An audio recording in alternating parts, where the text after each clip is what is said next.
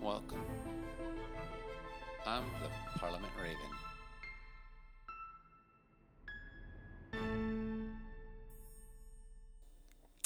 Welcome to the Parliament Raven. Hope you have your glass of tea and ready to talk and have a discussion. My name's Jason Rodriguez. So, I've been thinking a lot about the good news of the gospel. And the reason why I've been thinking about it is I was in Las Vegas recently with my wife. She was on a business trip, and I was left to my own devices. And being that I was left to my own devices, uh, I ran into a street preacher. You know the typical street preacher, the ones who are on giant microphones. They're screaming, "You're gonna burn. You're all sinners. You're ugly. Your mom was ugly. You're sinful and horrible, horrible people." And as I stood there and I just watched and listened, wondering what was my part as a believer in this situation. And I don't know about you, but for me, it was hard. Do I say something? Do I speak up? And as I continued to observe, I did. I saw Christians challenge these gentlemen over and over again. I saw people flip them off. Just countless reactions on this guy. And the thought to me came is this the message? Is this the news we were called to bring people? And um, and a guy ran over to me and he started talking to me, and I told him that. He asked me if I believed what they were preaching about, or was this violence against people. He said it was violence against people. And do you believe it's violence against people? And I looked at him and I said, that's not my message. I said, uh, I believe in the Lord, but that's not my message. And that wouldn't be my message. And I don't think that would be Jesus' message. And and he went as far as saying that he would buy me a mic to fight, you know, fight them with fire. And, and I looked at him and I said, what if someone is unwilling to hear or unwilling to um, listen, would that change them? Do they know me? Do I have a relationship to have their ear? And in the end, I spoke with the two radically loud, screaming gentlemen, street preachers, if you will, who were visiting from out of town and would never be there again, and found their heart was for people, but their message was all upside down and crazy, right? And don't get me wrong, I'm a person who has countless, not who would, who has countless times stuck his foot in his mouth. And even after marriage and a wonderful, wise wife to stop me, has still stuck his foot in his mouth, uh, which is why I call myself the Parliament Raven, because ravens say things and they don't care, and it could get them in trouble or not, but it doesn't matter, right? So back to the street preacher. Um, so the message. What is the message? What is the good news? And are we speaking it? Is it fire insurance?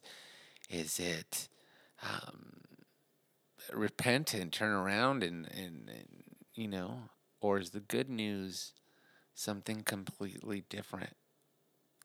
Because the message that was being preached on the street was turn or burn, um, and that's not good news, right?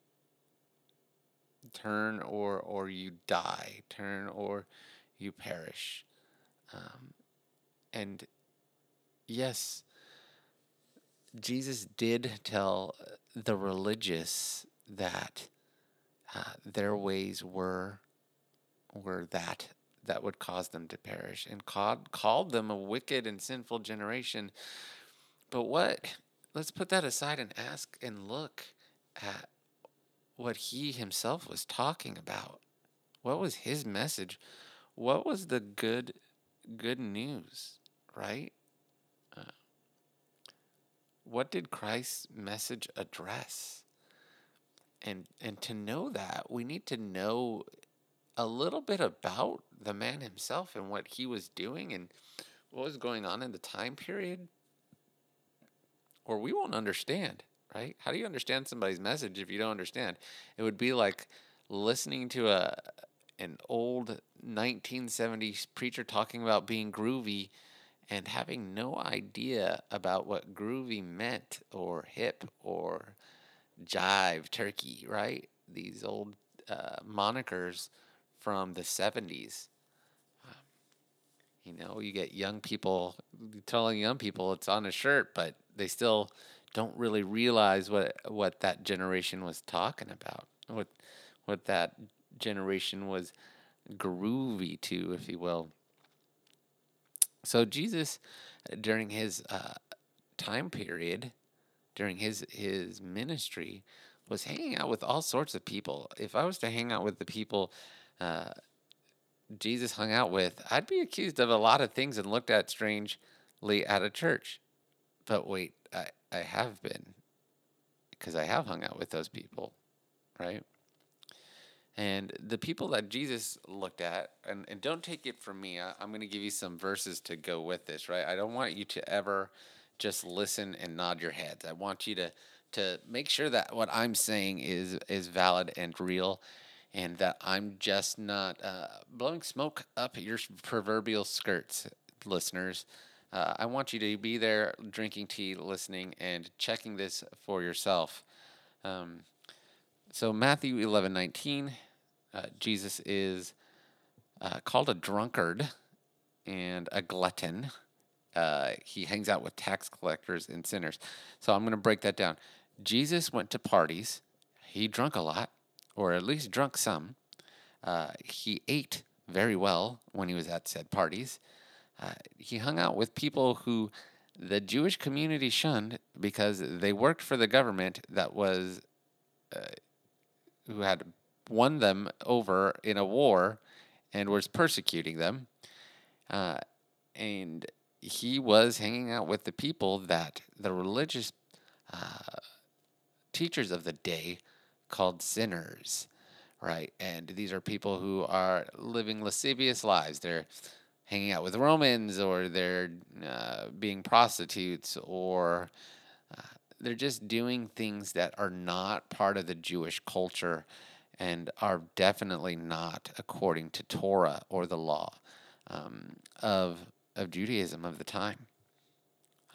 And most of those things wouldn't be of our law, or at least our belief either, because we know that it tears the person down and the soul down, that it's more than just shunned in the word, or looked down upon in the word, because of the nature of it, but because it leaves the person hollow in ways.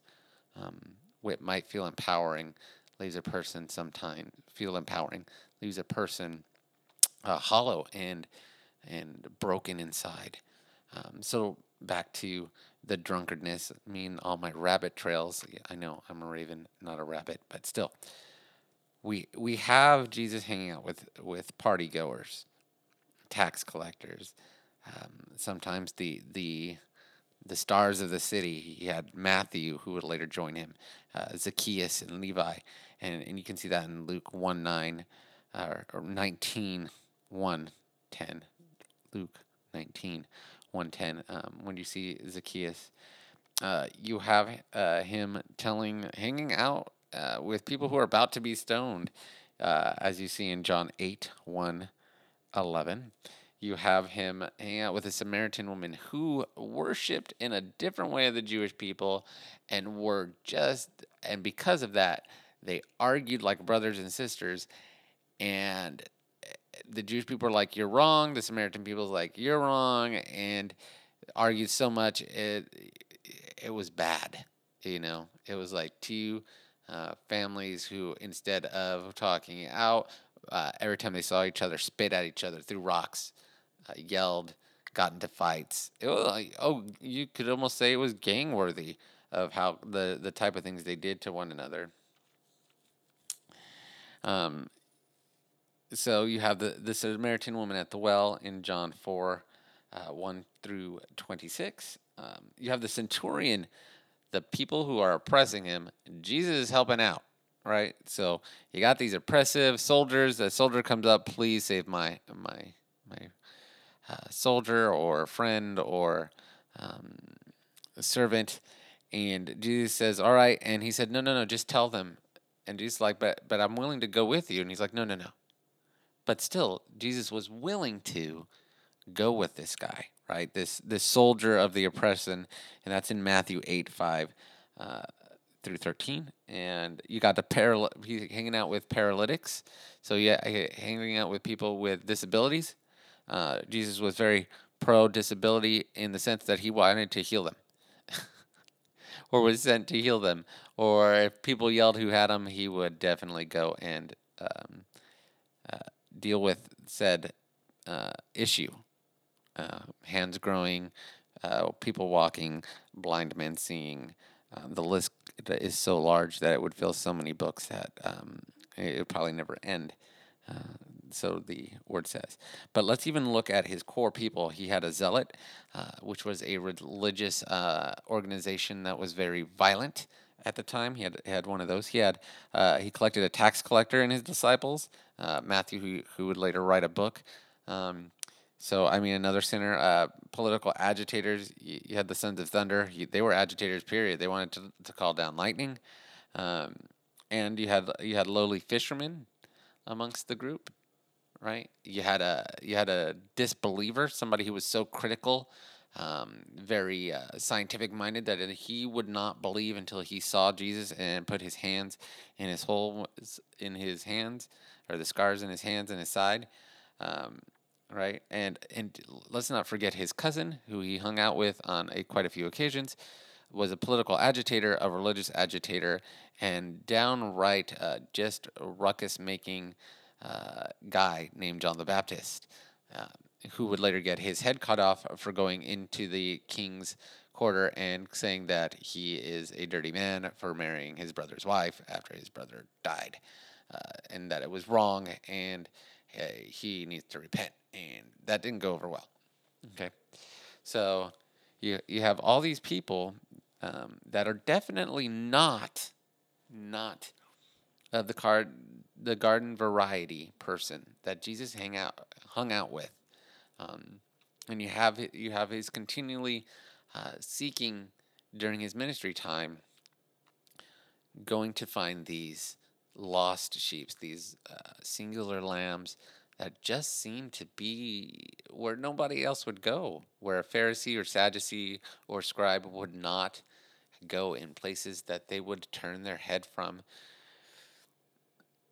And then we have these guys in Las Vegas, and they're screaming to repent and burn, and most of them were going to burn anyways, and that they were whores and sluts and idolaters, and that they needed to find Jesus when Jesus uh, is standing amongst us all, waiting with his message. And what is that message? I keep bringing back to the point of what is the good news. And the good news is that he came to bind the broken and to heal the sick. And the good news is that with his resurrection, Jesus shook the foundation of that mindset, that that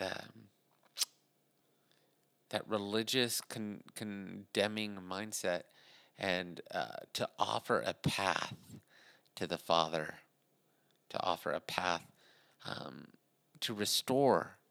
I think it would be better to say to restore this path um, to the Father, the Creator um, of the universe. All things who are in Him and through Him um, are able to commune in a beautiful relationship. And that means that you're good enough. And that means that you're loved enough. And that means that as long as you're willing to come again and again and again, that he is there to say, come back, welcome back, welcome back. Countless times, welcome back, right? So the good news isn't turn or burn or receive it and not go to hell. I mean, if that was the case, most of the gospel would have been about not going to hell. Most of his messages would be, "Hey sinner, you're not gonna you're I've come so that you would not go to hell." And let me tell you, that's just a terrible message. Cool. I mean, it's an added plus. But the message he seemed to countlessly bring to people is go, you're forgiven, lead a good life. Go, you're forgiven, speak to the Father again. Go, and don't do that problem you had anymore. Are any left to throw a stone at you? No? Go. You have value. It's interesting. Recently, a lot of popular podcasts have been about the destruction of pastors in the fall and misogyny, and I can go through all these large, arduous words, but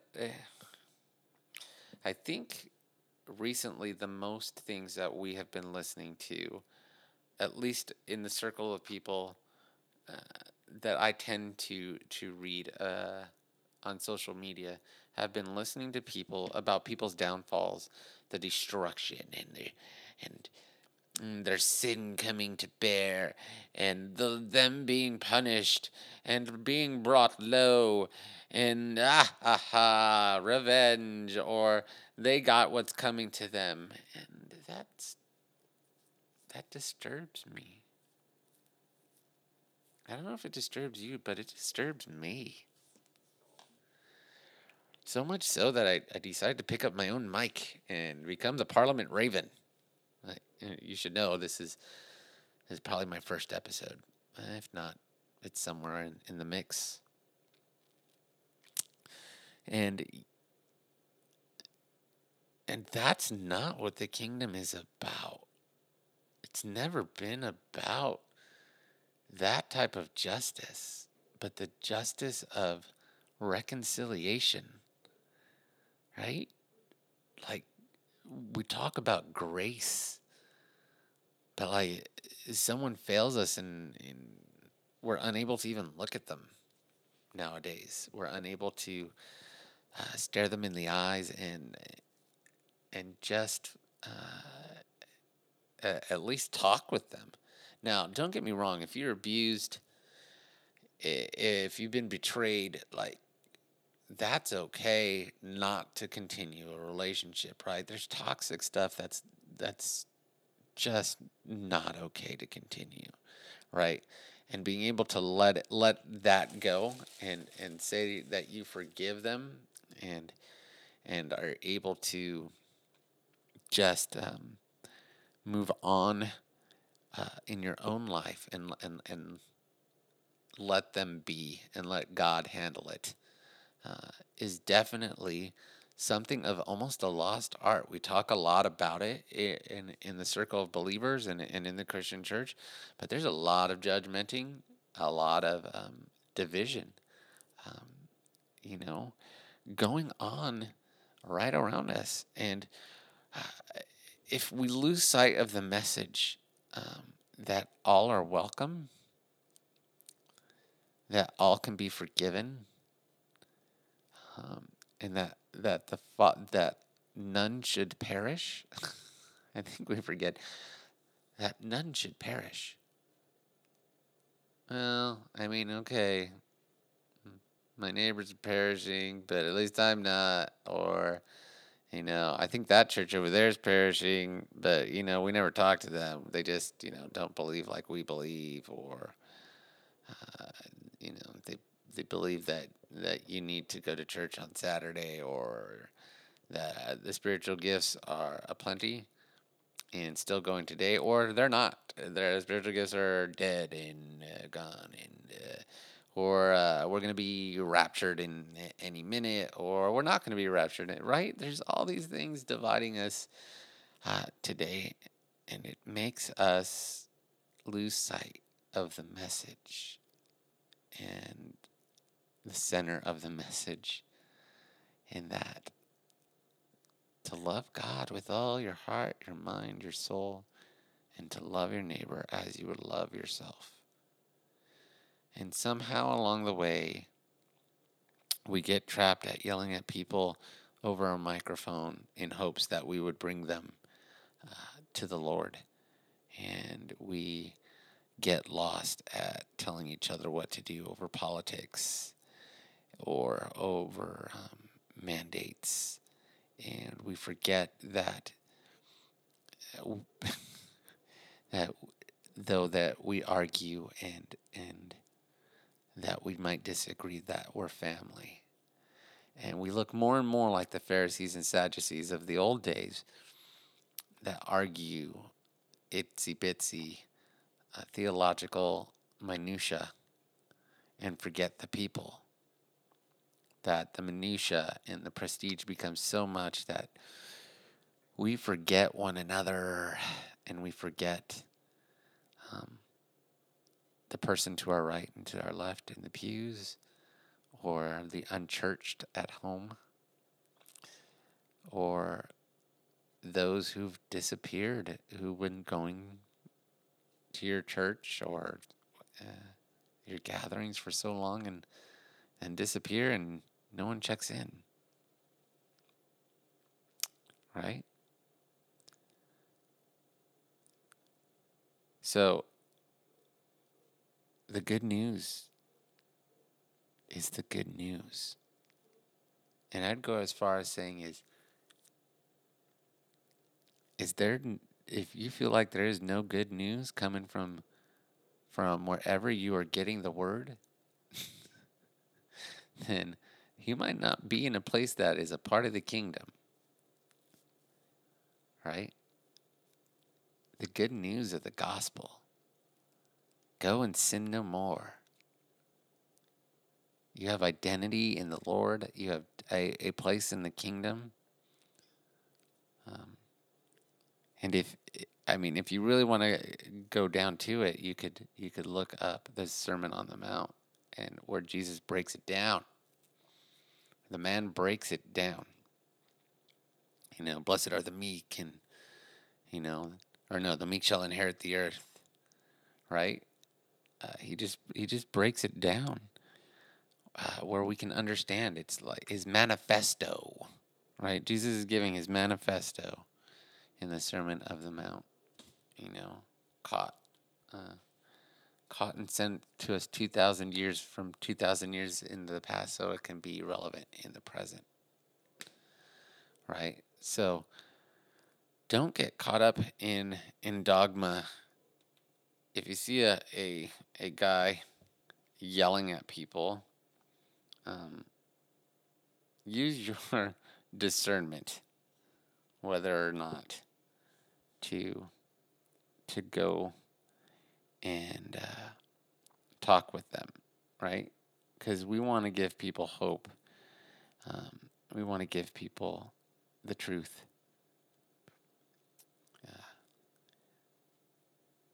And we don't want to that any should perish. So speak your mind. It might not make you friends, but it might plant a seed. Uh, Speak your heart, right? Yeah. Well, I think this raven is wrapping it up. Join me next time for more things on my mind. Make sure that you have a nice, fresh, hot cup of tea to join to enjoy with when we talk some more.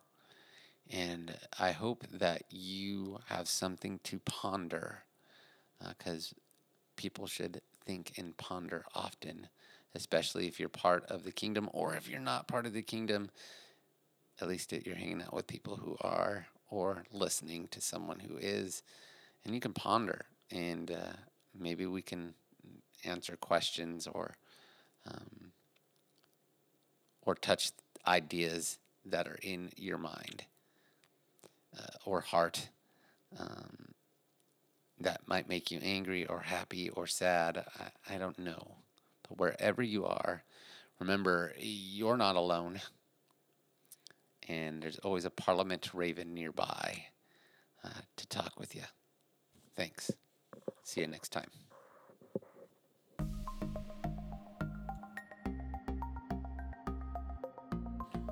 Cool music by Ross Budgeon at the beginning and Bend Sound.